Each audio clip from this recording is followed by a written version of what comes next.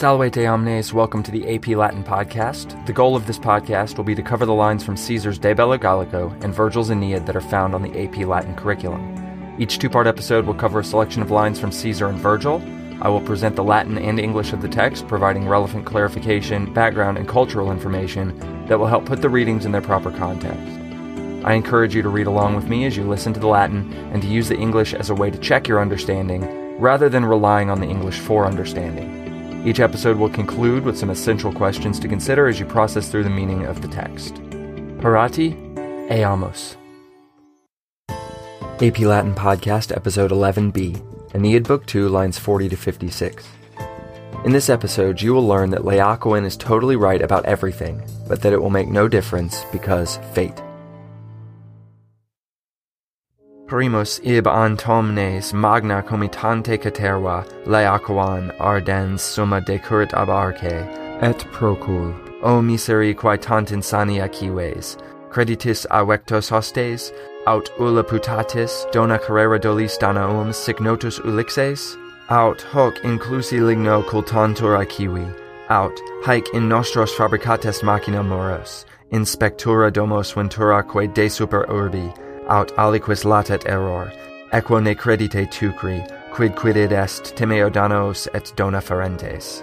Sic fatus validis in gentem viribus hastam, in latus inque feri curvam compagibus alvum contorsit, stetit illa tremens, uteroque recuso, in sanuera cavae gemitumque dedera cavernai.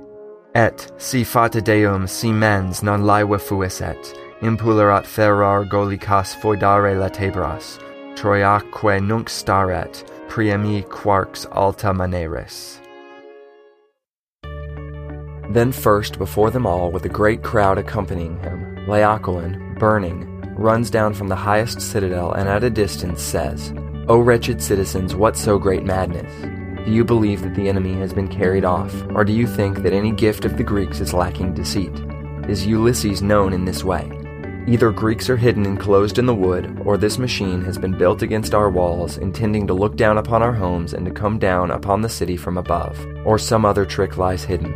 Do not trust the horse, Teucrians. Whatever it is, I fear Greeks, even bearing gifts.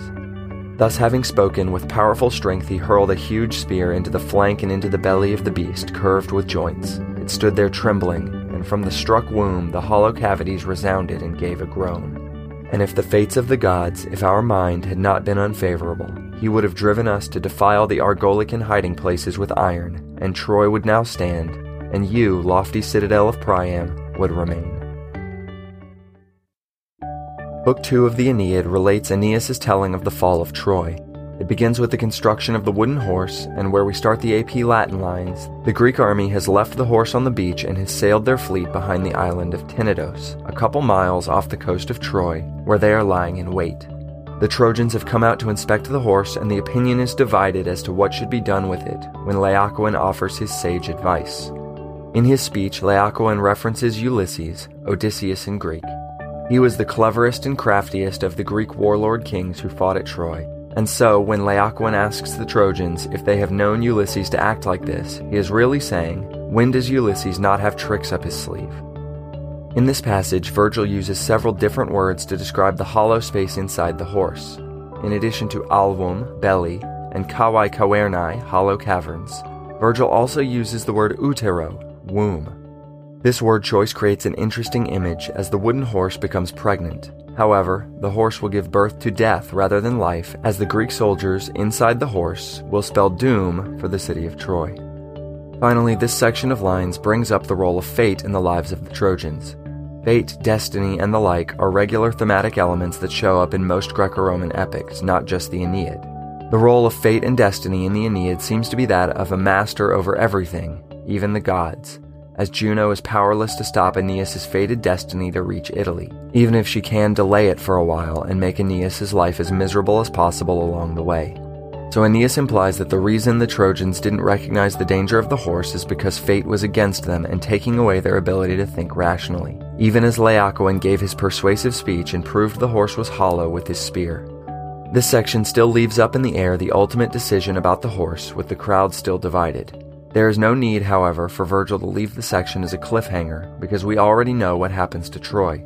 Both because of general knowledge about the events and because we started in the middle of Aeneas' wanderings and have already seen and heard that Troy was destroyed, we don't have to worry about spoilers. So Virgil uses this passage to do some neat playing with perspective. Aeneas is telling the story of the fall of Troy to Dido, but in his telling he is also reflecting on those events, interjecting his own evaluation from his present time as he looks back on what happened in the past. Virgil starts creating this distinction through conditional clauses.